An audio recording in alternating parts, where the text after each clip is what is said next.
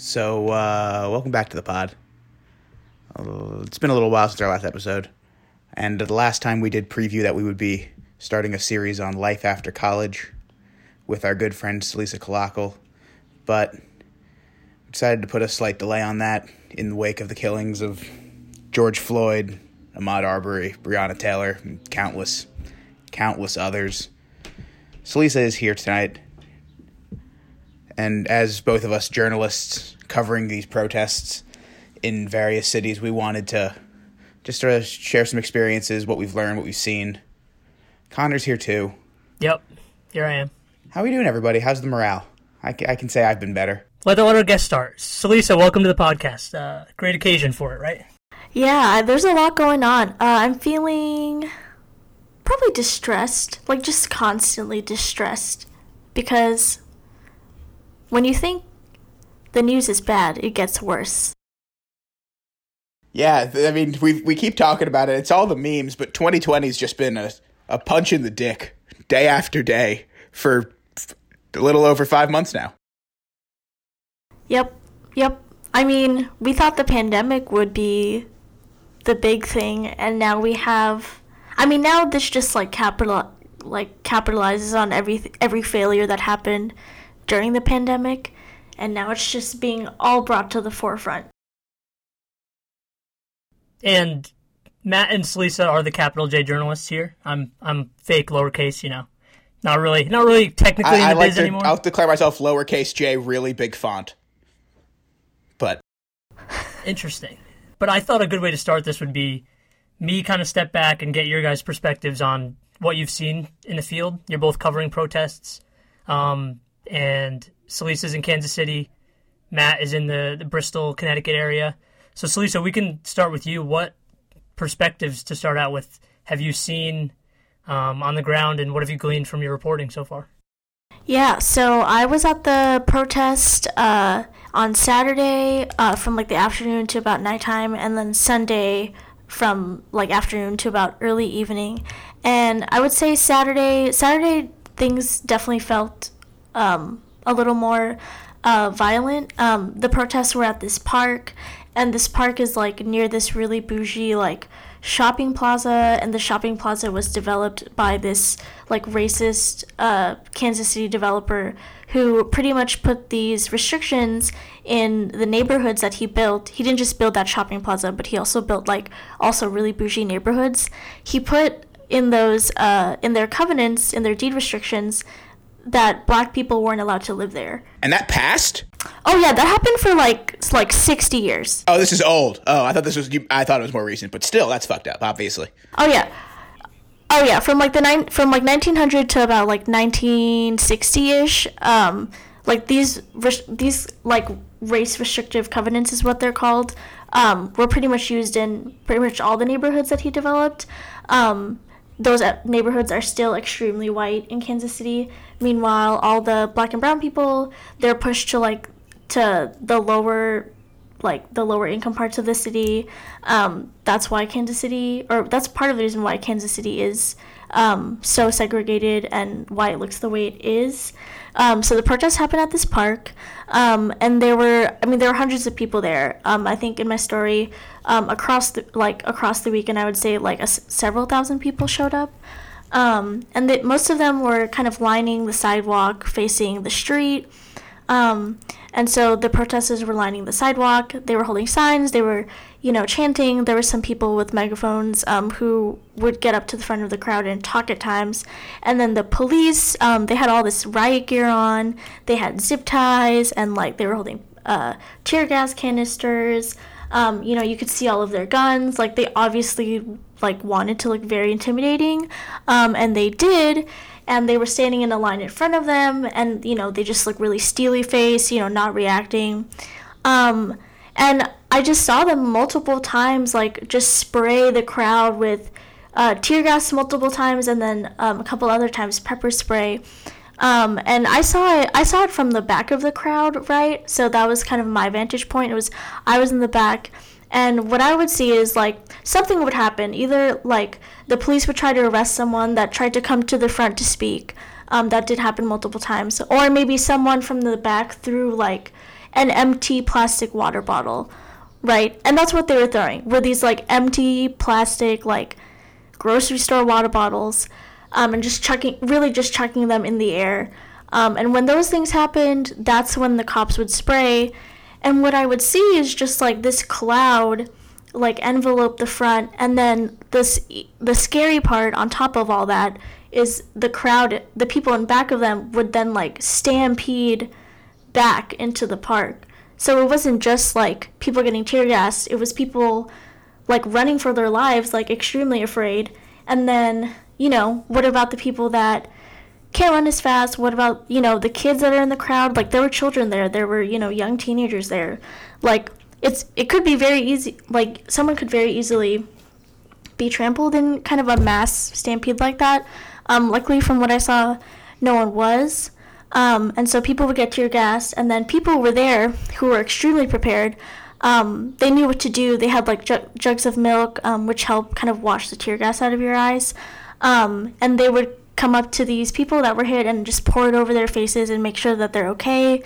And this kind of altercation happened multiple times while I was there, and then after I left, but kept up with coverage, it continued happening. And then the next day on Sunday, the protest started out a little more peacefully. The congressman for the district was there, Emanuel Cleaver. Our mayor, Quinn Lucas, showed up and kind of gave a speech to people. But then after all of the speakers kind of were finished, some people left, but a lot of people stayed, and kind of the same, formation of protesters on the sidewalk and then officers in the street. That kind of formation happened again. The only difference this time is we had the National Guard. So on Saturday night, our governor, Mike Parsons, who is a Republican, he pretty much declared a state of emergency and authorized the use of the National Guard and the Missouri Highway Patrol to basically assist police departments in handling the protests. Mind you, this man took forever to declare a stay-at-home order for the state of Missouri for the coronavirus pandemic. Just putting it out there where this man's priorities lie. So that was kind of the main difference on Sunday night. Also on Sunday, our mayor did establish a curfew starting at 8 p.m. So similar to other cities, like New York City has a curfew now, DC had a curfew. So the curfew was at 8. And there was this, you could kind of feel this kind of tension in the air that the closer it got to 8, people knew the more kind of violent it would get, or they kind of feared that things would escalate. And while I was there, I didn't see any kind of uses of tear gas or pepper spray. Things did get tense with cops getting really close to protesters and kind of just staring them down. But when I left, there weren't any instances of that. But when I got home and kept following up with the news, once it was after 8 and people were still at the park, the cops kind of closed in on them, and that's when they started deploying the tear gas and the pepper spray. And then the same thing kind of happened Monday from what I've heard, but that's what I've seen when I was at the protest this weekend. Yeah, Matt, that kind of sounds similar to just observing from afar, even on places like Twitter, any mainstream media you're seeing.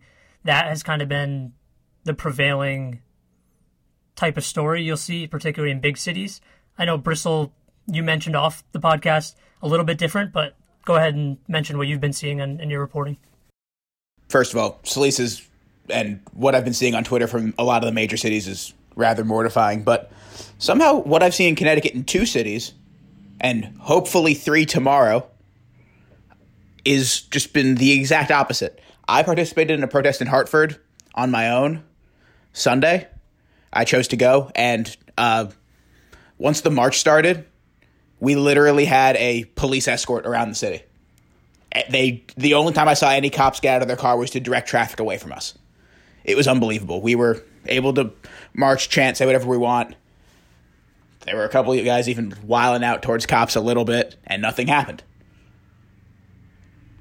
It was really peaceful.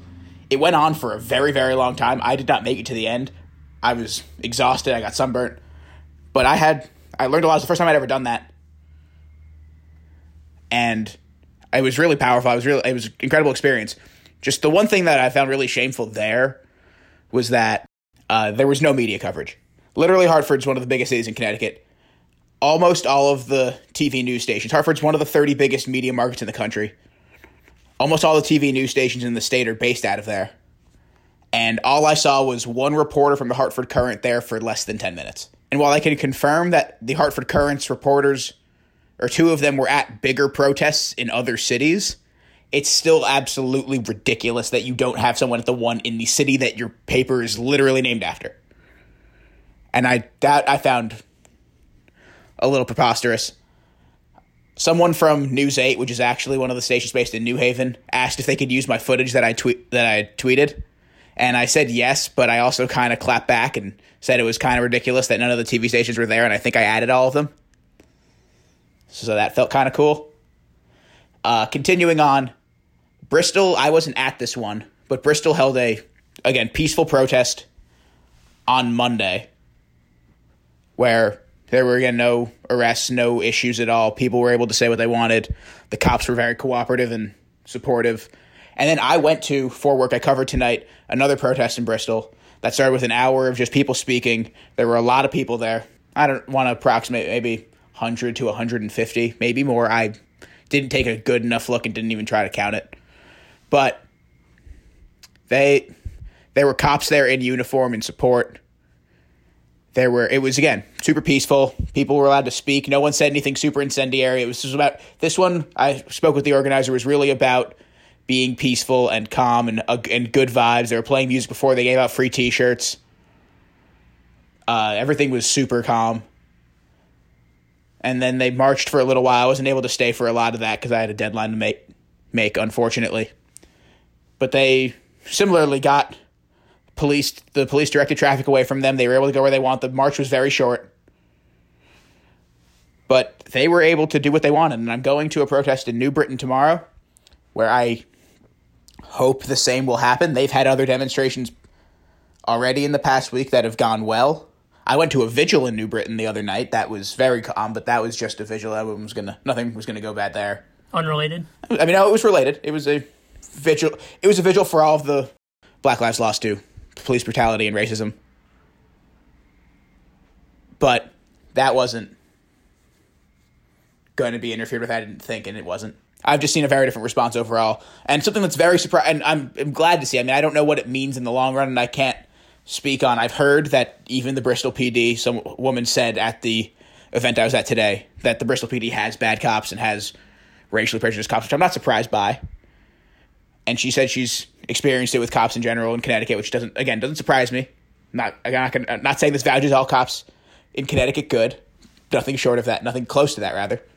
But it was very refreshing and to see what I saw, knowing that it was all real and it wasn't any of that fake shit that you saw on Twitter where they were like cops actually like faking solidarity for photo ops, and then as soon as all of that ended, they were pepper spraying and shooting people with rubber bullets and shit. Like this was not that. I can assuredly say that did not happen. And so that I'm happy with what I saw, and I'm surprised that I saw it. And I'm curious, going back to Kansas City, not that, Bristol's maybe just a little bit less. I understand. News making in this scenario. So Lisa, I'm curious about the numbers in Kansas City and in terms of how much of an issue this has been over the years, from like the history you've gathered since you've been there. Like, how big a problem is police misconduct? Are there union issues? Like, what are the local issues in Kansas City, and how do they kind of relate to the larger stuff that's going on? Yeah, so the policing situation in Kansas City is actually pretty unique. So, one fact I think that we need to start with is that the Kansas City Police Department is actually not controlled by the mayor. So in most cities, the mayor the mayor does have authority over the police department, as we see Bill de Blasio over the NYPD, etc. But in Kansas City, that is not the case. Our police department is actually controlled by the governor.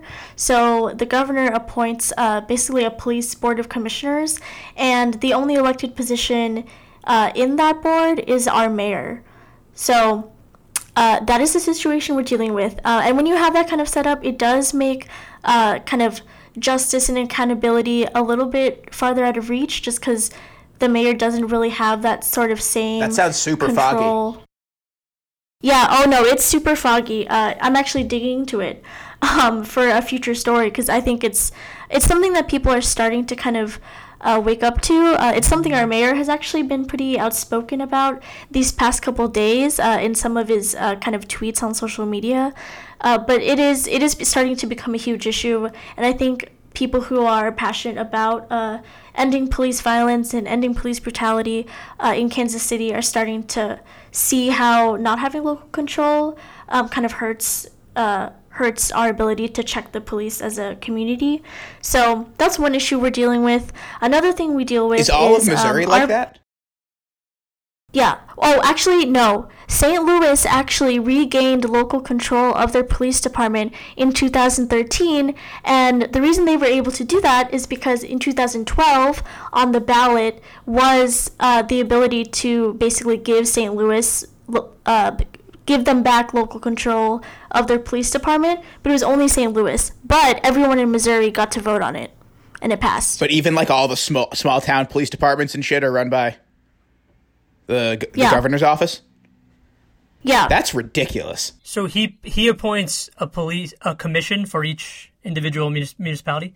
I don't know if it's for each municipality, but I know that towns or cities, I wonder, yeah. Yeah, but I know that is the case for Kansas City, because we are a large metro. So that's one issue. Another issue is we don't have body cameras. So most major departments nowadays, even kind of smaller departments, they do have body cameras outfitted on their officers. But the policies around body camera use obviously vary. In Kansas City, the KCPD doesn't have any body cameras, which is a problem. And it's not like the Kansas City Police Department doesn't have its own history with police violence, because they do. When I was looking at the Washington Post database of police killings, it goes back to 2013 or 2015, I believe. And since then, up until about 2017, the KCPD killed about 13 black men. So it's not like they don't have these cases of brutality and violence and killing of civilians. They do. And some of these men are Donnie Sanders, Cameron Lamb, Ryan Stokes. Ryan Stokes actually, in his case... Exactly. And that's actually what some of the organizers wanted to bring attention to is yes, justice for George Floyd and Breonna Taylor, but also bring attention to our own local issues with the police killing black men and just killing civilians. In the Ryan Stokes case, there was a foot chase in our downtown district in this area called Power and Light. The cops chased him into a parking garage and they shot him in the back, and then he died. Later on, after that, the KCPD pushed a narrative that he was armed, that he engaged in a standoff with police officers, and then later on, when this kind of, I think, went to court, one of the officers who was actually involved in the foot chase, he came out and testified against the police narrative, and he said that he wasn't armed and that there was no standoff. So essentially, they killed someone who was not a threat to them at all. And then he ended up getting pushed out of the police department, and the officer that actually killed Ryan Stokes still works for the police department.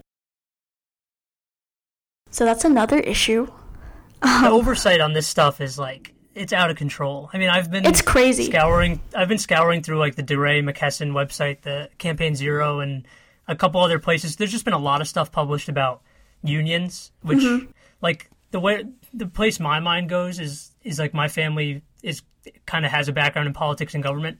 So my mind always goes to okay, what can we do legislatively? And a lot of times it's just so overwhelming to be okay, we got to change campaign finance laws so that lobbies of the Fraternal Order of Police can't contribute $700,000 to campaign against a progressive public defender or to get this mayor out of office, so that they have these negotiations for their unions, for their cops, where yes, they have good pay, they have good overtime, good benefits, they all have great pensions, things like that. But then it's also, there's just no accountability. And there's so many instances where, for example, a lot of towns or a lot of cities, particularly in this Campaign Zero website, they cite about 80 cities where the cop, for example, after one of these incidents happens, there's a shooting, the police officer gets 48 hours to review, for example, the body cam footage. They can review the statements from the witnesses.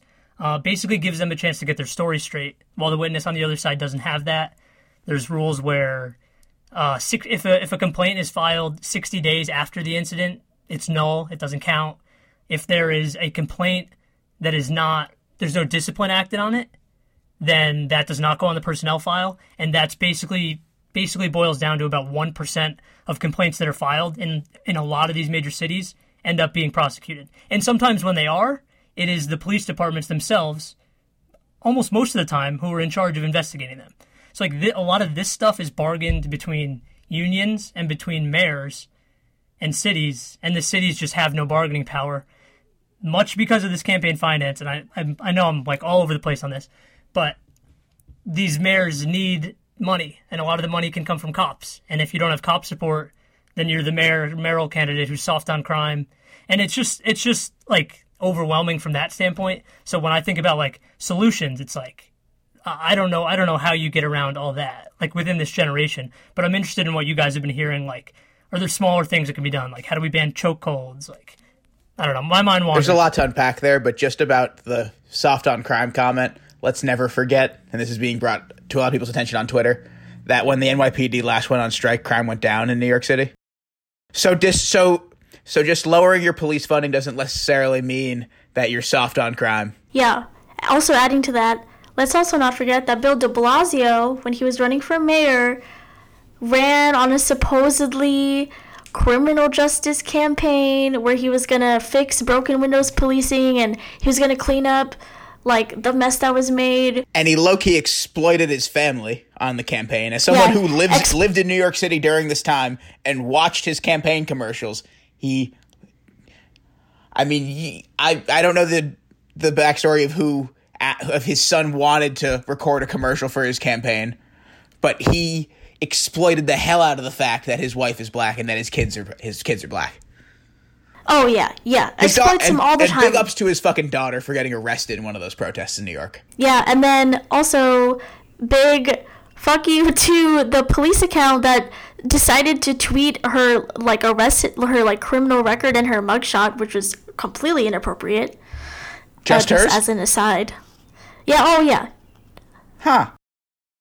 I think so. I have to go look. But they published hers. And, well, anyways, on this Bill de Blasio track, he ran on this whole, like, I'm going to fix the police, I'm going to fix policing, blah, blah, blah. Gets into office and kind of, sort of does that for a couple years, sort of. But then, I believe it was when, I think a cop was killed, basically. And then Bill de Blasio gave a speech at the funeral. And then some cops turned their back on him. And then, as we see now, he is defending the NYPD, even though there is ample video evidence of New York City police officers just, like, violently attacking people. Whether it's in a squad car, which we saw over the weekend, or chasing people through the roads. I saw a video last night. Or just indiscriminately being violent with people. So, yeah, that's another issue, is even if Kansas City did get local control back over its police department, like, the next issue we would deal with is how much influence does our police union have over our mayor, and how much is our mayor going to bend the knee to what the police union wants. And body cams. Oh, on the body cam thing, our mayor actually recently announced, like, just 2 days ago, that basically the city received funding to actually buy body cameras. So, allegedly we are getting them now. I'm just going to say this now. I am skeptical because, in general, I'm just skeptical of announcements of doing things versus actually doing them. So, saying that someone's going to do something is different than them actually executing it, first of all. But also, the money is coming from, like, basically a family, like, foundation grant. I don't know anything about that foundation. I don't know what kind of accountability is on the money that they're giving. I also don't understand how we couldn't have found the money in other means, maybe that were a little more, like, ethical. Like, maybe the Kansas City could, rethink its budget. Anyways, so apparently we're getting them now. but we'll see how long they take to implement. We'll see what the policies are. I mean, in order for the body cameras to work, you have to have policies that mandate that they're on all the time. You can't turn them off, and if you do turn them off, you actually have to get reprimanded for it. You can't put tape over them before shooting rubber bullets in the faces of individuals. Exactly. And then with the footage itself, you actually have to keep it. You can't just toss them after, 60 days because that's just the arbitrary time limit that we put on videos. No, you have to make it available for a long time. Archive that shit. Yeah, archive that shit. Exactly. Keep it in there and don't give the officers time to look at it and kind of figure out their story. They should be interviewed right after the thing happens, get all these statements. And the accountability thing also it goes along with the bans that the NYPD had where they're covering their police number, which is it's a number top of the rule book is terrible. You get to a scene, you identify who you are, you have your badge number there so that you're accountable. But they have so many protections in these contracts that they just don't have to, and they know they don't have to, so they'll continue to get away. How many episodes of television and movies are there where cops get fucking roasted for, did you identify yourself as a police officer? Literally. Tom Selleck talking to his sons at dinner every night, right? I don't know if you guys like Blue Bloods. My dad loves Blue Bloods. Rob Hornick has seen every episode of Blue Bloods. Have you guys seen some of these actors that play cops donating tens of thousands of dollars on Twitter? That's good. Do you see did you see Trump tweeted Law and Order and Ice-T responded to it? What did Ice-T say? I don't remember, but just because Ice-T's on Law and Order SVU and Trump just said Law and Order in all caps. I'll edit this out. This wasn't very good. Can we talk about Law and Order for a second? Because I listen to other podcasts a lot of times. I love podcasts. But there was a discussion on Law and Order and how Trump kind of uses this as his big thing, all the right-wing people on his side. That's what it's all about. We're going to send in. Who was the last president to run on Law and Order? Was it Nixon? 68, right? Nixon, yeah. I would say. I think so. No, I would say almost every president has campaigned on this kind of. No, but there was a president in the last 50 years who flexed, who that was one of their buzzwords or terms. I think Reagan definitely campaigned on crime. Regardless of, there was the war on crime. Nixon was definitely one of them. Oh, yeah. Then this is also another warped, big, broad idea I've been hearing. But, the idea that Law and Order, they're very opposite in the fact that they're, in the way that they're carried out. When you talk about order, using the law to have this order. So, okay, we're going to send all these troops. I mean, troops is a weird way to call them, but that's what they are. Soldiers. The National Guard. And the way they're dressed, they're soldiers is essentially what they are.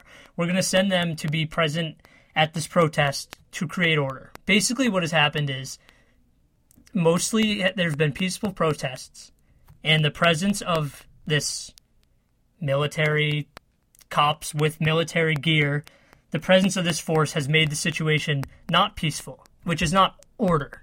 So the idea is he's using his law and order to send in these people to keep order, and at the end of the day, he has no control over what these individual people are doing. So who's he, Trump? May have very good yes, Trump, the president, whoever's in charge of deploying these troops. In this case, it would be Trump. He has zero control over what these individual officers do. So, they may be provoked, they may do something, they may not be provoked, do something stupid, but in its very essence, it's the opposite of order because he has zero control over it. And I just think that's interesting that's his all caps tweet or one of them, and the result is completely out of his control. You can go, Salisa. Many people on the right are focusing more on the quote-unquote rioting aspect than the actual justice aspect and the actual police brutality aspect of these protests. Obviously, focusing on rioting is essentially, at least I believe, it's a bit of a distraction to the overall message of what's going on. I mean, again, you can rebuild a building that's damaged. You can't bring back someone that's dead.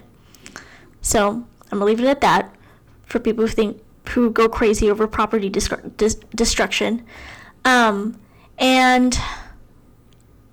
Connor, what were we talking about? Law and Order. I just went on a rant about Law and Order and how it doesn't make sense. It's not really orderly to call in troops to stop protests. Another thing off of that with all of the... as we just lose all structure here, just something I want to bring attention to is that I learned through, I believe he's a senator, could be a representative from Hawaii. His name's Brian Schatz. He just shows up on my Twitter a whole lot. That guy says a lot of good things.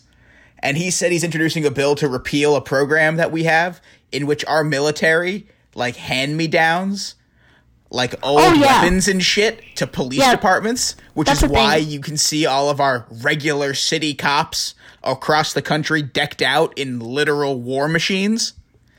So, yeah, I just wanted to say why I'm with Brian on that one. That needs to stop. Why are we actually giving regular policemen military apparel? They don't need that for literally any reason other than to be overtly violent. Okay, I know what I want to say now. I think politicians a lot of the time, and I think politicians on both in the Democratic Party and the Republican Party do this. They paint a picture of crime being higher than it is, and crime being more violent than it is. One of the major trends we've seen is that violent crime has actually gone down, kind of in massive, historic trends over the years. But still, I mean, when you paint a picture of violence, then you make people rely on a force to basically quell that violence, and that's where the police come in. So, if you're a politician, you create this picture of, oh, there's lawlessness on the streets, there's so much violence, this violence needs to be stopped, and that's why we need the police. And then it justifies programs like giving the police military grade weapons, and it kind of justifies. I'm not sure anything will justify that in my eyes, but well, the reasoning justifies it. It works for them. Yeah, the reasoning justifies it. It works for the politicians. I mean, yeah. Yeah. So I mean, they kind of rely on that relationship. I mean, they need things to be violent in order to keep legitimizing the police. But then we're just living in a state of fear. Oh yeah, I mean, we do live in a state of fear. Wouldn't you say we are? We're living in a state of manufactured fear. I mean, yeah, literally right now we are, but yeah, I mean, in the 90s, I mean, or no, in the 80s and 90s with the crack epidemic, I mean, the media painted black people as basically, they painted black women as welfare queens. They painted black men as violent. I mean, cable news was the worst offender, I will say, in kind of painting this picture of, like, the violent black man. And it really was, like, not to cut you off, but, like, it was the big platform and the stance to take was, we're going to put all these people in jail. Oh, we're yeah. We're going to build hundreds more prisons, and this is going to protect everyone. And we know in the long term that's not what happened, but it is these politicians who continue to just get reelected, and that's why so much of this stuff feels like paralysis, because, like, it has to be, like, to me it feels like it has to be a generational shift where people of our generation who have new, more just ideas of how to use law, because you need law and order in some respects. You don't need military on the ground, but yeah, you need to be able to call someone to help you when you're in danger. But if we could get past the warped idea of, like, in that particular case, like the crack epidemic, maybe we'll take that out, Horn. If we could get past the idea that, like, the crack epidemic, marijuana users, like loitering, like all this is like the broken windows stuff, like, get past that. Those are all big things. We don't need to put people in jail for a long time. You put them in jail once, it curbs the rest of their life. If we can get past that, if we can get, like, cops that maybe, like, don't have a degree in social work, but, like, have some kind of aspect of... I would like cops to have a bachelor's degree, at the least. It doesn't have to be in social work, it doesn't have to be in anything, but a college degree. Even going further, like every cop doesn't need to have a gun. Like, we need some situations where, like, if there's homeless guys talking on the street, like, maybe they're both black. Like, like, all we know is to call 911. Like, do we need to always have to call someone who's going to show up with a gun where you don't know what can happen? Like, are there mediators you can call? I know some people, like Los Angeles has a couple departments like this, but they're not deployed like police are, I don't necessarily think. So it's just a mindset that I feel like is a generational thing. Maybe people can make better changes at a local level. I think that's a little more feasible. But like the idea of putting all these people in prisons and just the way that senators and congressmen govern, if you're them, you don't have a reason to change what you're doing because the money keeps coming in, you keep getting reelected. There's not very much, like it's hard to make changes, especially to these places that are living in like very dense conservative areas, where as long as you're delivering on tax cuts and like things of that nature that are important, just they'll keep putting you in office. So I think it has to be like a big generational thing to make national change. Absolutely. And I think something with the right that sort of goes off of some bigger topics that we've discussed off podcast are that the right sort of is very bought into like trusting the establishment in a lot of ways, and like the idea that cops are there to help you. You get told that from like as young as you could possibly be. Cops are there to help you. And while that's their intention, they're proving that that's not really how they're acting a lot of the time. And so I feel like for a lot of people, it's hard to, and I'll just introduce the term because we've talked about it, and we might discuss it more in other podcasts, radical acceptance. The idea that maybe the cops are the ones in the wrong.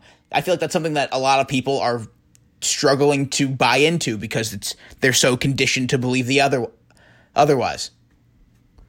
And yeah, I think people need to understand and maybe take a look at footage or open your eyes to what you're consuming. Because like we've seen a lot of those videos on Twitter that are like someone literally just talking. They just present themselves to the cops. They say a lot of words. They do nothing else, and then just get arrested. At some point when there's 200 videos on Twitter of a cop shoving someone down in plain sight, and it's clear that they were not provoked, breaking car windows. At some point, you can't just say, "Oh, it's just a few." At some point, it's like, and we know this. Like we know that there have been a lot of investigations. There've been a lot of stories. It's just trying to cut through it and get to, okay, what is like a step we can take here? Like even if you look at, and again, I know I go back to the union thing a lot. A lot of the reason these unions became so strong, and this happened in Minneapolis as well, which is where George Floyd was murdered. In Minneapolis, the police union became very pro-Trump, mostly because of this commission that President Obama put together. I think it was called the Task Force on 21st Century Policing. It was a big commission he put together with a full report from Ferguson, and it had like proposals for what to do with these police departments, everything they were doing wrong, like just lists and lists and lists of data and all the kinds of things that were going wrong. And that's where, if you're on a police union, that's where you bulk up your fundraising, you get behind Trump. The Minneapolis, I don't know if they were a fraternal order of police or if they had a different name, whatever their union was, but they were literally like, they sold Trump t-shirts. This comes from a BuzzFeed news article I was reading by, I have her name right here, Melissa Segura. It came out like the other day. It was all about unions. But like, that's the attitude. Like, Obama comes up with, at least puts this commission together. There's a report about it. If you're a union, you say, nope, we got to protect our guys. We can't allow them to have this image, which is, the image isn't going anywhere. But at the very least, they're going to say, okay, well, we can't have our guys being fired, and we'll find them new jobs if they do get fired. It's a whole thing. And I might be making too much sense here, and I know, Sleazy, you haven't talked in a while, and I apologize for that. And what I'm about to say might make a little bit too much sense for it to be real. But considering that police officers are supposed to be people that want to serve the community and do good and do these things that we said they're supposed to be there for and proving they're not there for, but assuming that those are the people doing that, even if you're the union, you're supposed to protect them, wouldn't you still want to condemn the ones that aren't representing those values? Or is that just too commonplace? Did that line up too well? I mean, you would think that happens. However, I think when you work in a police department, there is this attitude that you're like kind of in a fraternity with each other. I mean, that union is called the Fraternal Order of Police, right? Literally. Yeah, like you're a brotherhood. Like you're banding together. You don't sell out one of your guys. I remember a couple weeks ago, Zach and I, Zach's my boyfriend, we watched this documentary on basically these corrupt NYPD cops from, I believe it was the 70s or 80s, and this cop is on trial, and he's being asked basically about police culture and, selling out your officers, or not selling them out, but basically, if an officer does something bad, are you going to tell your supervisor? Are you going to tell someone? And the guy basically says, no, I mean, we're brothers. We don't do that to each other. No one says anything. And I think that's the culture across a lot of these departments is you just don't say anything. You know who else operates like that? Organized crime. Oh, yeah. And the generational thing that you mentioned, Connor, is interesting because it almost is a generational thing. I mean, all of us were born in 96, am I right? Yep. I mean, the 1994 crime bill and kind of the crime bills that were passed around that time kind of set up the system that we have now, or at least ramped it up to get to the point that we are right now. I mean, it gave so much money it authorized so much in funding to go to police departments that kind of followed like certain rules. You had the 3 strikes rule. You had all these kind of new kind of provisions on crime that ramped up incarceration and is getting us to where we are now, where we have the most incarcerated kind of population in the world. Like the people that we have that are locked up is insane compared to the rest of the world. Oh, absolutely. And think about the number of people there for like a dime bag of weed. Exactly. Or a couple ounces even. Just really fringe-worthy crimes and just literally... I mean, there are jokes about it in, like, movies where it's just like... I think it's Harold and Kumar Go to White Castle when Harold gets arrested and he's in the cell with the other guy and he's like, oh, what are you in there for? Being black. It's like, wait, what? Yeah, I was in a Barnes & Noble and some black guy apparently robbed a store. What? So I got arrested even though I wasn't there. Like, there's literally jokes about that. Like, it's a real thing. Yeah, it's a real thing. And not only do we have more people in prison, but our prisons are literally designed to create repeat offenders. Yes. Have you ever seen like a prison in Sweden? It looks like a college freshman dorm. Yeah, and they actually rehabilitate people. Yeah, that's my point. They're there to correct the actions. It's literally a place where it's not, I wouldn't call it cushy, but it's a place where you can live peacefully and learn to be a better person. We don't lock them in cages and like give them no time outside and treat them like animals.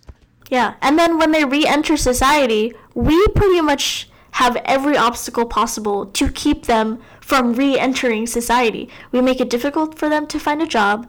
We make it difficult for them to find a safe and affordable place to live. We make it, difficult for them to like get a car, to do anything really. It's ridiculous. And now that this is an essential part of your day-to-day life, but they can't vote. They are just... Yeah, they can't vote. If you're a felon, that is. And felons are just... And it just restricts your life in so many unbelievable ways. And we've set it up so that it keeps the people in the same cycle. And most of the people are people of color.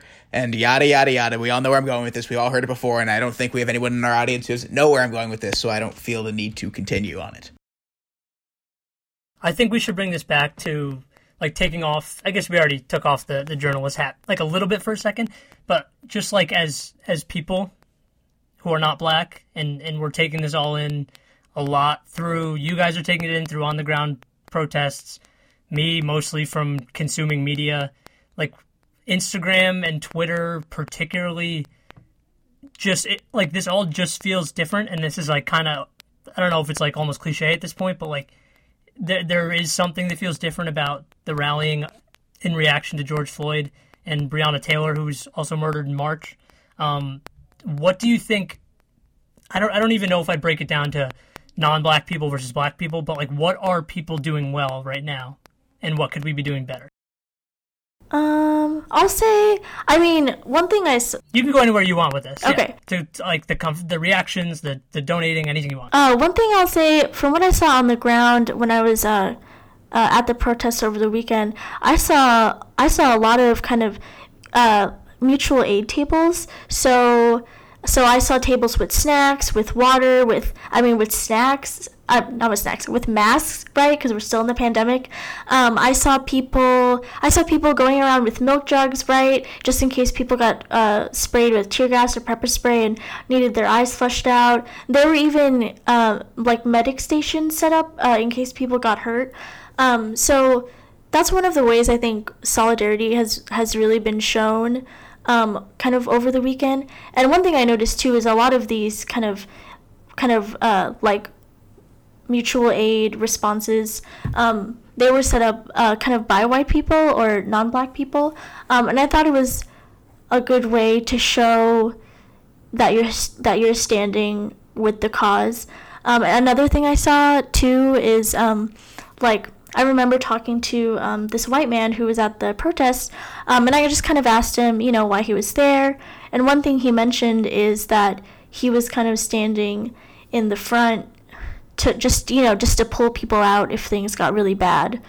And that's another thing that Zach did over the weekend, actually, because a lot of times he was at the front, and he was at the front too for the same reason, just to help people in case they got hurt. He was telling me that this 15-year-old girl got pepper sprayed or tear gassed right in the face and couldn't see, and he guided her to safety to make sure that he was okay. So I think that's one way, if you're a white person especially, one way that you can kind of show that you're standing with the cause is to really use your privilege, for what it's good for, which is, a lot of times standing in between a police officer and a black person, or, standing at the front lines and helping people, or, providing resources, through maybe setting up these medic stations, or, making sure that you have milk on you in case, people need their eyes washed out. Just kind of those sorts of things kind of show that, we are together as a community, and that, we're not in this fight alone, that there are actually a lot of people standing together. And I think that is one of the reasons why it might feel a little different. Is seems like a lot of people are kind of waking up now. That's what it seems like to me. And I mean, just people, sharing bail funds, the amount of people that are donating. I think that's also been really great, especially if you can't go out to these protests, right? Let's say you're really immunocompromised, or you live with someone who is really at risk of catching the virus. One way that you can still support is by donating to these bail funds and by amplifying them and, sharing them with your networks. Yeah, and not to make this about me at all, because it's completely not about me, but I, for example, was living in Jersey City. Now I'm at my mom's in upstate New York. There's actually going to be a protest in my town on Sunday. My town's 90+% white. Not a bunch of cop issues in the news, but for me, it's lived in Jersey City, but I'm registered to vote here. But there's not a million protests around. But yeah, I've donated places I haven't donated before. I find myself reading just a lot more, and just trying to share information as much as possible. And I think, as you were mentioning, there's a lot more specific stuff in this sharing than I've ever seen in past reactions to black people being murdered by the cops. This is people that live in New York are spreading information on how to write to your mayor. It's things like, here you go, literally hit copy and paste, and this is a good example of something you can write to your local elected official. Or there's an Instagram story being shared with a specific law that's being voted on in 2 weeks that you should voice your concerns on. I saw in Los Angeles, there was a budget vote, right, to distribute just a state budget vote. So how much are the cops going to get? How much are Parks and Rec going to get? Highways, whatever, all this stuff. And I believe after a bunch of meetings and council sessions just since George Floyd's murder, I think the mayor, Eric Garcetti, said he's going to cut the budget by 100 to 150 million, which is a pretty small portion of what it is. But little victories like that seems like a result of just the constant nature. It shows we're being heard. Donating and sharing. Right. I think it's working a little bit. It's just about sustaining it, I think. And for me, a couple of good things that I've seen, and first of all, the reason that I think obviously that it feels different is that we have nothing else to focus on. The coronavirus put the world on pause. There are no sports. News is different. Everyone's at home. The fact that literally that everyone can focus on this, and everyone around you can throw it in your face, whether it's the athletes you follow on social media, any news outlet you follow on social media, it's just going to be thrown at you. That's a good point. And you're not going to miss it because you have so much time. So that's why I think that's part of why it feels different, is we're all just able to consume more of it, and more of it's being put in front of us to see, which is very important, and I think is, like we've pointed out, going to hopefully influence a lot more change. But in terms of two good things going off of that, one would be, I love the momentum that I feel this has had. I feel like this has like really like been going strong for like a week plus now, and we don't have any real sports coming back. No offense to the sports that are being played, but kind of offense to the sports that are being played. You're boring as shit. True. And especially NASCAR, you're racist. Amen. I watched amateur golfers on YouTube for an hour and 20 minutes the other night. That's where we're at. Connor. So yes, you're right. And with the NBA not coming back till July 31st and beyond that, we have plenty of time to continue to focus on this and make our voices heard and hopefully influence more change. And not that I'm saying that I will detach my involvement in this when sports comes back, because I don't think I will at all. I'm not ready to. It feels weird that sports are still trying to come back. It feels super disingenuous and concerned about all the wrong things, because it is. Anyway, I just like that we have time and we're able to put this much focus into it, and it shouldn't end soon, because it's starting to make a change, and if we just keep going, it'll keep working.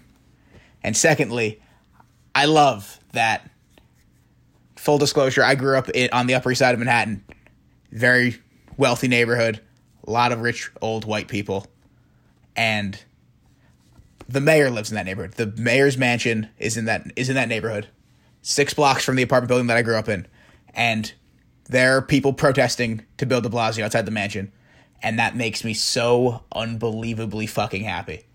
The neighborhood's getting a little younger, so maybe people of more of the correct politics are moving in. You think AOC would run for mayor? I fucking would love that. Oh my goodness. I was wondering like who's going to be the next, because this is his last term, right? Oh, is I it? think.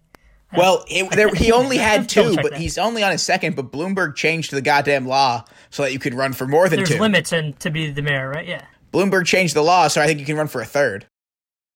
Oh, no. Okay. You guys keep talking. I'll look it up. There's no way he would get elected for a 3rd term. Not after Hope all not. this. But I just wanted to say that I'm just so happy that people are filling the streets of the Upper East Side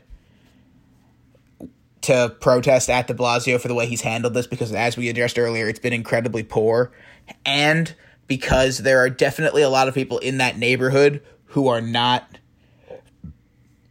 of the proper understanding of the issues going on and need to be informed and need to be made to feel uncomfortable and need to have this brought to their doorstep. So to be able to look out your window and literally see that on East End Avenue for several city blocks, that's important, and I was very happy to see it. Yeah, damn And right. Bill de Blasio, get your head out of your ass. Also that. One thing we didn't talk about yet is the whole media coverage of these protests, and we're all journalists.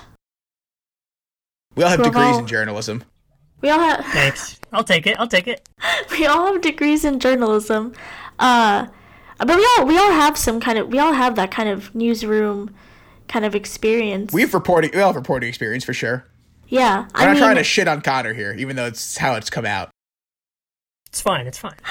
I mean, I write a blog every once in a while. I might get back in the game. I'm still 24. I could be president of the United States. I could do anything. that's true. Whatever. Connor's very talented with the written word. And it makes me mad because ahead, I feel like Stacey. he's better as a writer than I am, and I try to do this for real, and he's not. Anyway. I mean, what do we all think of how both national media and local media has been covering this? And I can start because our local media isn't great. Yeah, you start. Okay, it's not that our local media isn't great, but I will say that it's not as strong as some other places. You put the Kansas City Star on blast. Was it today or yesterday? It was yesterday. Okay, so this is what I'm talking about. So over the weekend, not only was I plugged into these protests, I was also kind of paying attention to how local media framed the protest and kind of how they spoke about people who were there and what happened. And the Kansas City Star has really just caught my attention for all the wrong reasons. I mean, when I was scrolling through their website the other day, there were multiple headlines where it was like KCPD says, and the headline just kind of said what the police said, as if what the police said was like gospel or Necessarily true. or was necessarily true.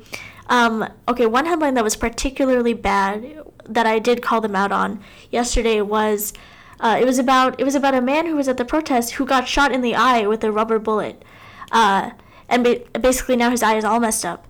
And the headline basically said, KCPD says they didn't use rubber bullets, but man who got shot in eye says otherwise. It says something like that. Basically that whole like he said but she said this type of framing, which is wholly inappropriate for what we're dealing with, because you know, you can say that the police lied. You can say that what the police said was false. I don't really understand this whole attitude among journalists, and especially I think local reporters, this kind of deference to the police. I don't quite understand. I understand if you cover crime, like you do have to kind of have some sort of relationship with the police, but you don't have to just, you know, be a stenographer for them. You don't have to parrot everything that they say. And so that's what was really disappointing to me, was just the way that they frame things, and it seems like they give the KCPD's word more power than others, and I don't think that's right as a journalist. And I didn't want to do that kind of in my own coverage of the protest. I really did kind of want to focus on what happened, what happened was that the police were violent, and there really is no way to kind of skirt around that, in my opinion. And B, to highlight the messages of the people that were there, and you know, why people were protesting in the first place. And kind of alongside the whole deference to police thing, the whole focus on, you know, rioting and property damage, and look at what all these, you know, reckless protesters are doing. I think that whole narrative is just horseshit, basically. I think it definitely distracts from the real issues, and I think it's a minor issue compared to everything else that's going on. I think it's essentially a distraction. I think anyone that brings it up just is refusing to confront what the real issue is at hand. And how about the New York Post article that combines both things you just mentioned? The Rolex store that they said, where they report that the cops said that thousands of dollars in watches and other items were stolen from a Rolex store, and the Rolex store literally responds and says, "No, we don't keep watches out on display." Oh my god. That's terrible. Yeah, there's just basic things that some of it comes down to... If you work for a newspaper, you should know better. Well, yeah, that's New York Post, so there's not really an excuse, but I think some of the local stuff, it's especially in the virus, there's cuts everywhere. Even before the virus, there's so many cuts, and it's like you may have one person who's left covering crime, cops, courts, City Hall, like everything. And update on that, I just got put on the crime beat today. Here we go. So this might be the following weeks and months are probably going to be super instructive for you, Matt, because if you're it, and you know you're going to have to be reporting stories on crime, and Celisa, you're probably going to have to deal with this going forward, because there's going to be more issues, I think, on police departments. You're going to have to follow up on the union stuff. It is navigating how you do that, and it's something I think journalists maybe develop a feel for. Yeah. And you guys are so young, so I don't know if it'll take a while, but developing a feel for not using the press release as gospel or whatever, but I don't know if that you can pick every single fight with sources that you need. That's got to be really difficult, particularly when there's not 6 reporters on a story and it's just you, and you have 6 other stories to do, and then you have to get the enterprise stories up and the ones for the ads. I don't know. You guys know, you work at papers. I think I have a very interesting perspective on this. I don't think interesting is a good word, rarely ever, but it was especially bad just now. Anyway, as people who listen to this podcast, anyone who's ever met me knows, I am a sports reporter. This is not what I do. This is not what I signed up for. This is not what I trained for. This is not what I want my life to look like. What do you mean, professors? They know. I think I made that unbelievably clear from the moment I stepped in the goddamn classroom. Yeah. You made that clear. They know. I've been saying this is my punishment. Becoming a news reporter is my punishment for being so literally, I use this word every time I use this comment, and I can't think of it right now on my own goddamn podcast. Oh, this is what I get for being so indignant towards news reporting in college.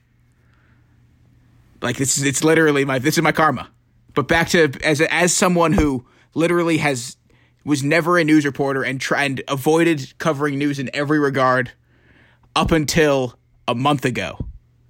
I've been learning every day. I mean, I had to do some news stories before that as Corona started, but I had to learn. I've been learning every day about how to cover things besides sports. I'm getting better at it, I think.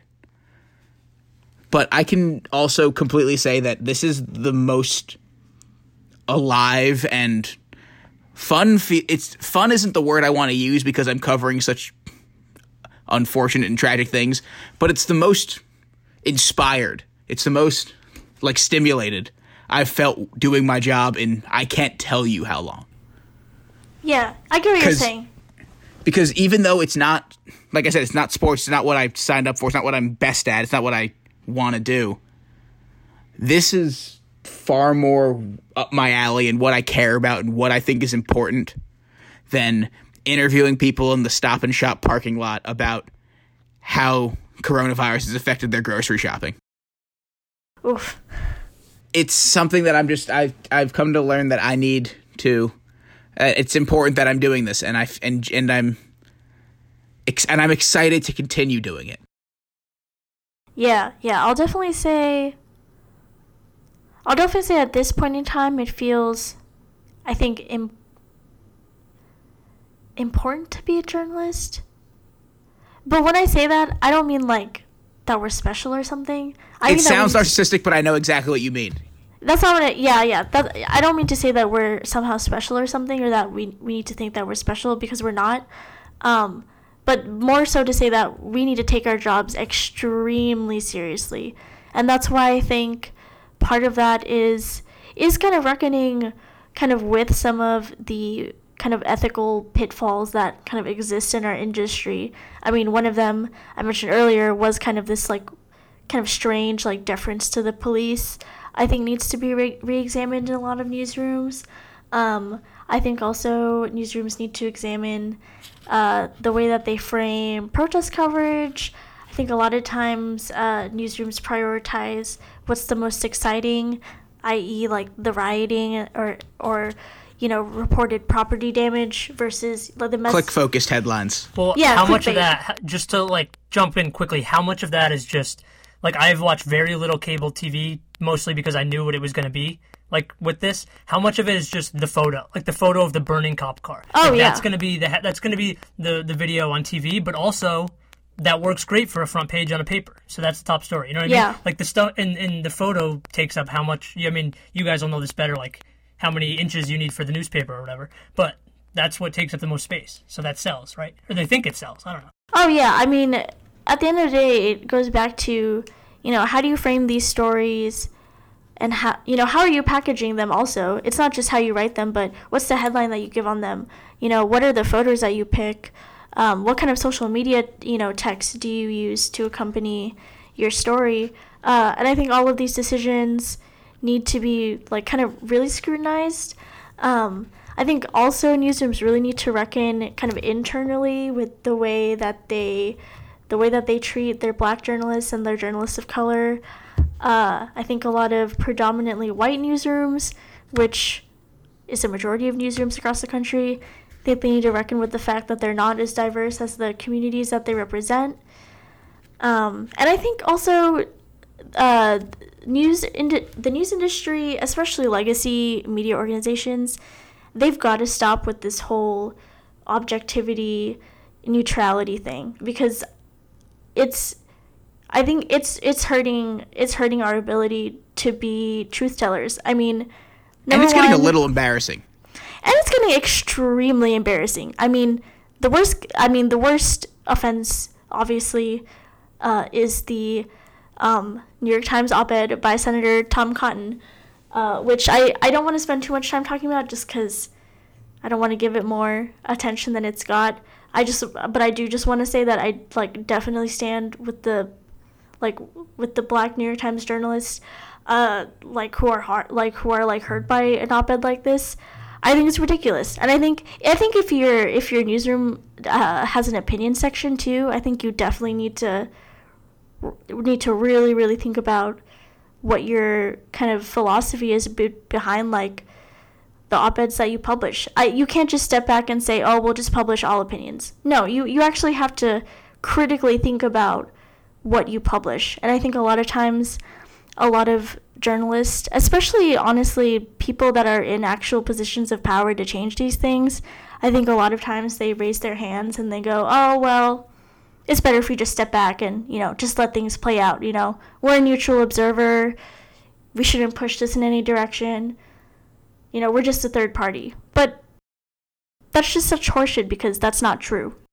And it's just like, and I only know this from just observing from afar, but like the way I see it is like editors up in their tower, like executive editors, like at some place like the New York Times, like they have a discussion between, I don't know how many people they would talk to, but I'm imagining like a big table of like 20 of them. And instead of that, like how about you call your hundreds of black reporters who are on the ground covering this stuff and saying like, hey, like, what are your thoughts on this op-ed? And like overwhelmingly they'd say, nope, sorry, don't do that. And then maybe you still do it. Like maybe you're dumb and you don't understand what you're doing. Like you're not aligned with the people that work for you that put out these great stories. You're warping the whole truth that you're looking for just to publish some senator's opinion on the side of objectivity. I just think like they claim to put so much thought into these things, and at some point it's like thought to the point of overthinking. Yeah. You know what I mean? Like the logic just says, no, we don't need to do that. But you convince yourself that because you need to both sides everything, that's an op-ed you need to put out, that military involvement and city protests is necessary. So it's all warped. Yeah, and the both sides thinking, it's also really lazy. Like, as journalists, we're not just on the ground to report the facts. We also have to synthesize them in a way that readers, understand, and in a way where readers kind of take away, what we want them to take away.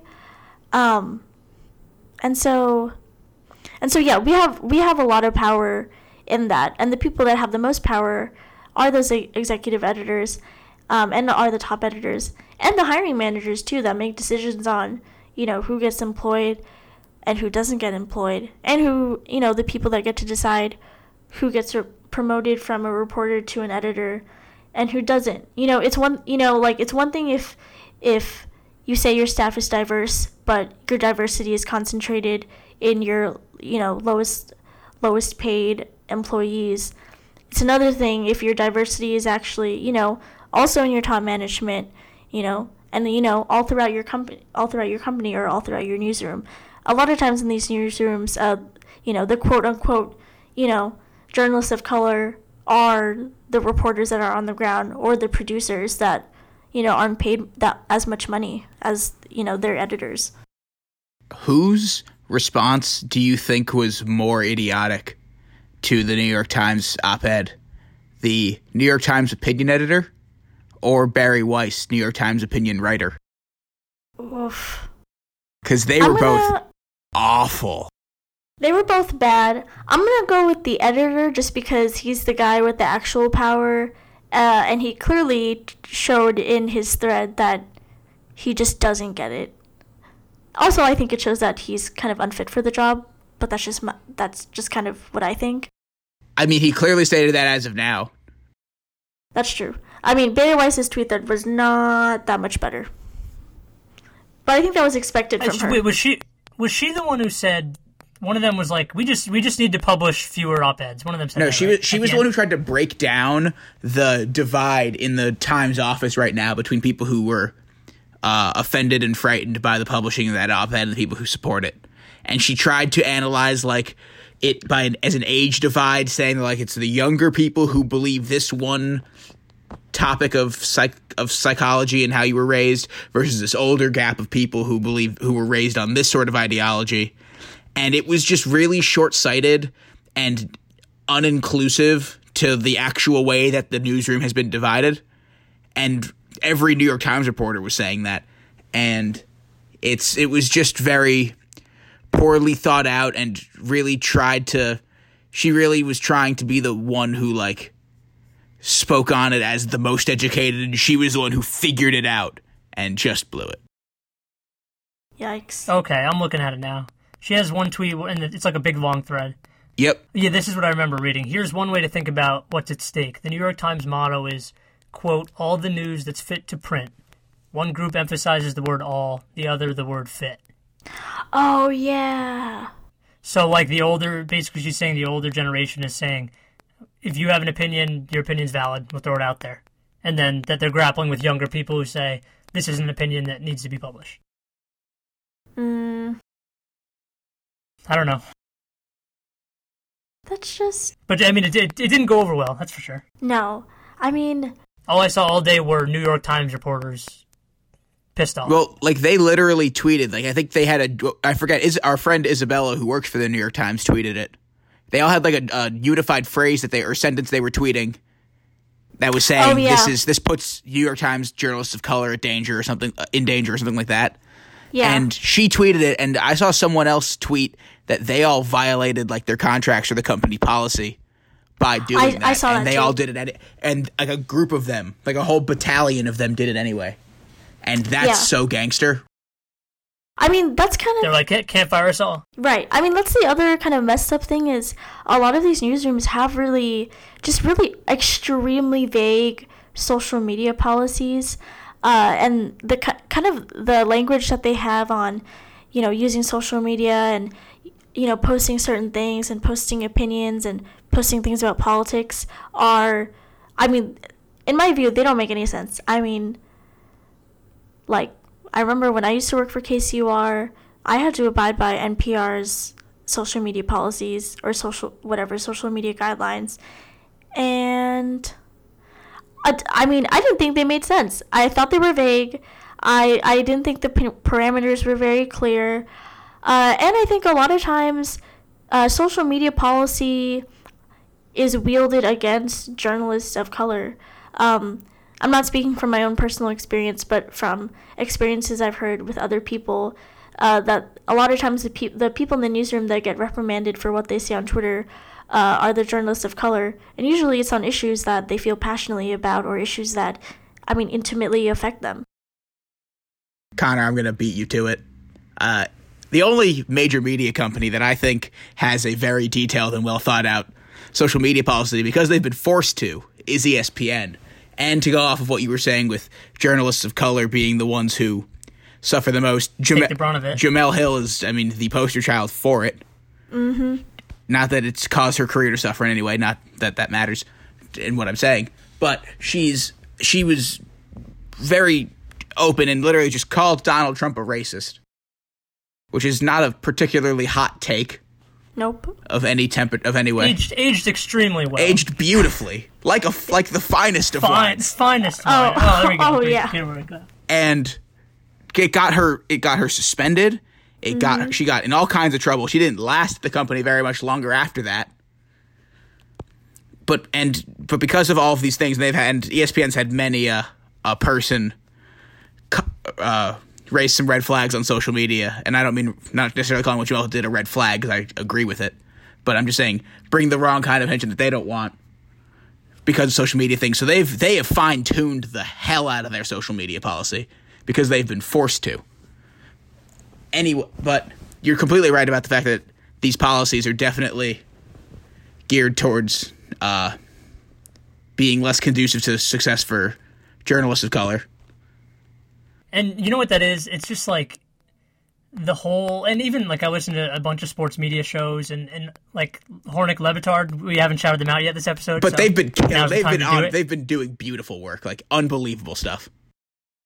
But the whole notion is just like at these networks and these big companies, you can't make white people uncomfortable. Once you cross a certain line, it's like, oh, nope, yep, get out of here. Like, you can't, you talk about Kaepernick, we got to get them off the air. We got too many white people watching.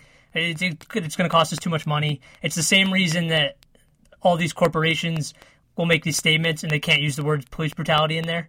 It's like, you can't, like, it's a whole chunk of your audience that it's just a non-starter. So if, like, any of this stuff comes up, that's why it's people of color, because it's them. It's almost never political. It's generally been social issues and civil rights, which is separate of politics. That, again, a chunk of the population, the same chunk that will will not agree that 2 plus 2 is 4. It just doesn't fly. So like that's a corporate thing, and you would think like some smaller journalistic publications would have better policies, but I guess you're talking about bigger ones. So I mean, it's all the same thing. It's just in different areas. I'm the only person. I'm pretty sure that no one at my company, which is a small local media company of a handful of newspapers, I'm the only one. Only the members of the sports staff, and that's 3 of the 4 members of the sports staff, use their Twitters for non-work things. Like if you look at any reporter that I work with now, their Twitters are just articles, just links to articles that they wrote or somebody else wrote. They're not members of Twitter. So in terms of like having a social media policy, like I don't know that we have one. Because we don't probably look into it. Well, we have a handbook. I actually have 3 copies of it. I should look into mine too, but my general thing is I'm just like, okay, don't criticize LeBron's jumper. Like I just gotta, like that's my thing. But it's much less serious than yours. I don't know if we have a policy. I have, like I said, I have 3 copies of the handbook, which I have not read. And because I don't know if they're familiar with people who use Twitter the way that I do, because they just want you to use it as a way to distribute articles. Only problem is that no one at this company has any followers, and you guys gotta get on TikTok. And I haven't tweeted an article in weeks. Very good. So, Lisa, are you in the dark? Oh, she's been in the dark. Oh, it's just that the sun has gone down. You want to? You don't need to turn a light on. I'm gonna go do that right now. Okay, and we're back in business. Content. Do you have anything more to wrap up? Because I feel like we hit a lot of different things. Is there something we left out? I'd like to end on a slightly more positive note if we're good to call it. Yeah, I feel like we... Pressure's on you, Salisa. Did we leave anything out? Okay. I kind of did want to go back to the J School thing just a little bit. That's fine. I'd love to. Okay. We haven't put out an episode in a while. This could be a 90-minute job. Okay. This is really my last point that I just thought of right now. I feel like when you're in journalism school, and all of us went through journalism school and can kind of testify to this, they teach you how to do things like, work a camera, how to post a video on social media, how to do basic breaking news reporting, that kind of thing. They don't really teach you how to properly be skeptical of think authority. Like a journalist. Yeah, they don't really teach you how to be skeptical. And what I mean by that is, I feel like they don't teach you what it means. I feel like they don't teach you how to have a proper relationship with people in power, like with the police and with a mayor or a governor or the president, or really just any large kind of institution or any person that has a lot of power. I don't think we're properly taught how to interview them, how to deal with information from them, and I think that hurts us as young journalists when we go out into the field, because we're not equipped with that kind of critical thinking skills. And some of us learn them on the job, whether it's through internships or, just through jobs that we have. But some of us don't learn. And for the ones that don't learn, I think it hurts them down. I think it hurts them down the road. Because I think in order to be a good journalist, you have to hold a certain amount of skepticism, healthy skepticism, and I think you have to be a critical thinker. And I wish that was something that was more emphasized in journalism curriculum, is that actual critical thinking aspect and kind of ethical dilemmas of the job, instead of just simply focusing on like how things work, if that makes sense. And yeah, like just the whole thing around developing sources, I think is like the whole deal. I think about this a lot in terms of sports, where like you have Adrian Wojnarowski and Adam Schefter, who were traditional beat reporters. Like Hornick Woj came literally like from the Hartford Courant, or maybe the Bristol Press, both, or both. Both, I believe. Okay, so little papers like that. Like Adam Schefter made his way to Denver. It's different, obviously, because owners and GMs, like, they have stuff to hide, but it's not like complaints about cops murdering people, so it's different. But I think the skills can be similar.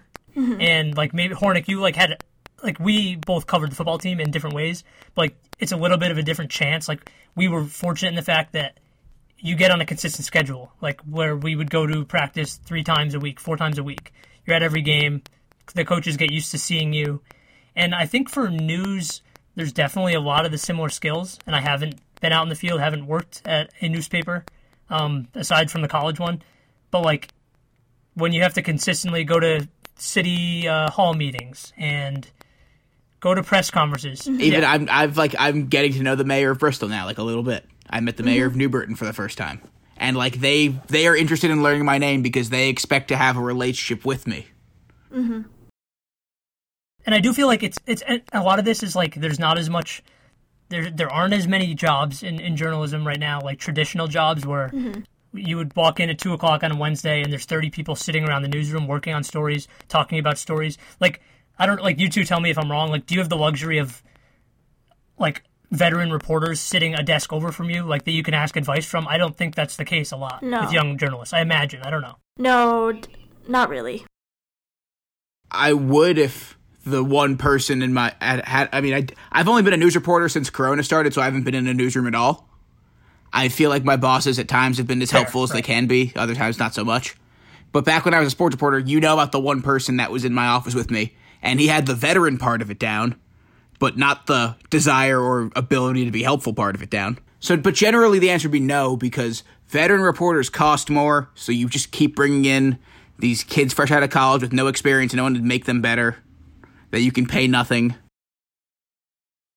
And I feel like it's a little different, like at a college paper, and Celisa, again, tell me if I'm wrong, like, you're looking for individual stories, like, all right, I need a story for a couple weeks, what can I find? And then, like, once it's your full-time job, and you're on a beat, it is, I really do think it's feel, and I think it's like anything else where the more you're in it, you get the hang of it, and, like, I imagine 100%. You make plenty of mistakes when you're early in it. Oh, yeah. Like, you go up and talk to someone that you shouldn't have talked to them, or you were standing in the wrong place, or you missed some kind of press conference or some meeting that you could have got something from. And I think, like, at a certain point, there was a time when you would just have colleagues to be like, they would kind of show you the ropes. And I think it's more like learning maybe by watching other journalists you respect, or like it is unique in that time where there's a lot of journalists and people that blog at smaller places. If you respect them, they might answer a DM or they might answer an email. So I think like those are other things young journalists can do. But it's definitely a different time. And I don't think we learned a lot of those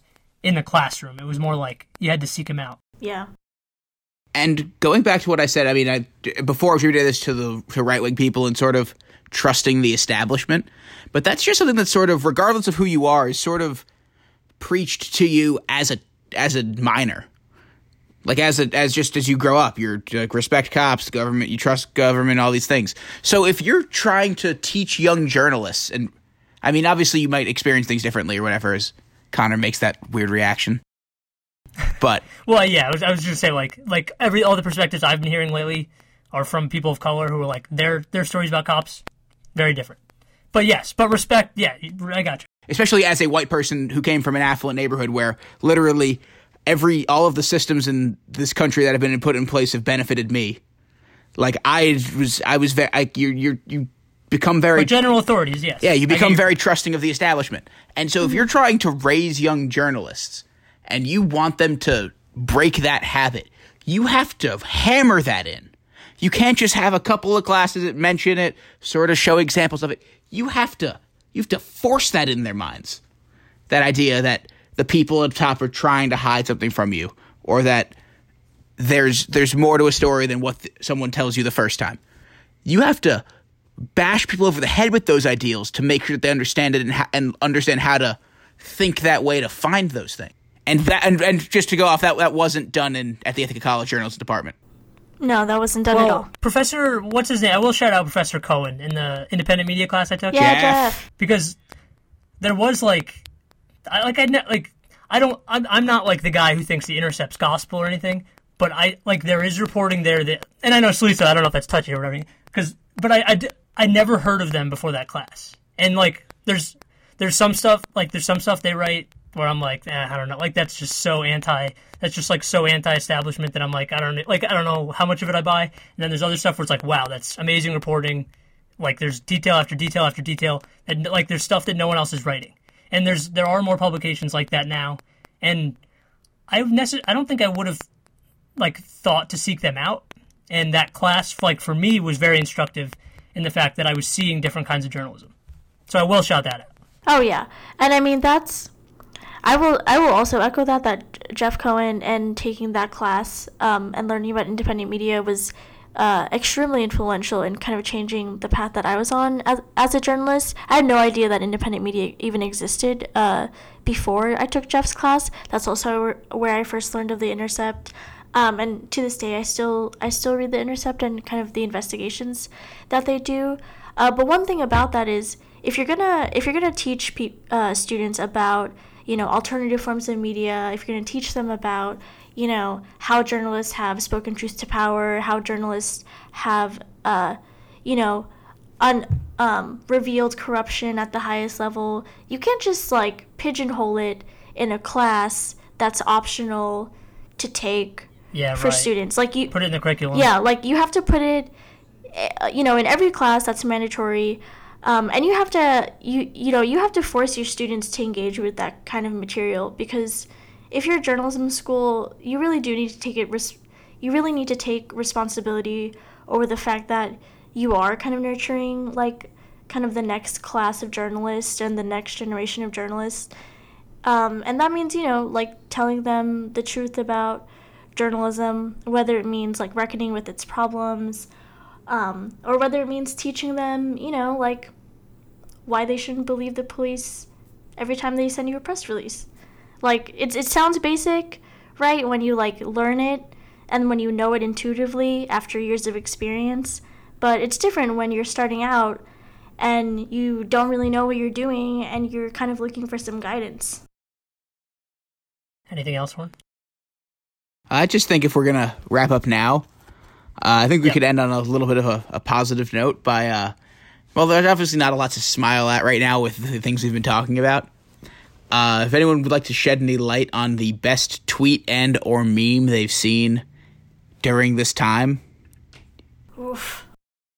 Oh, no. Oh, God. On the spot. You have one, Horn? I had two. I'm forgetting one of them now. The one that I'm talking about, this one's the classic, is this one came up right. This one might be a week old right now, but someone tweeted, "I can't believe Corona blew a 3-1 lead to racism."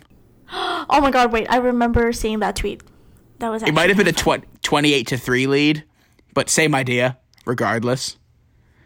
And yeah, it was just, I can't believe Corona blew a 28-3 lead to racism. That's good.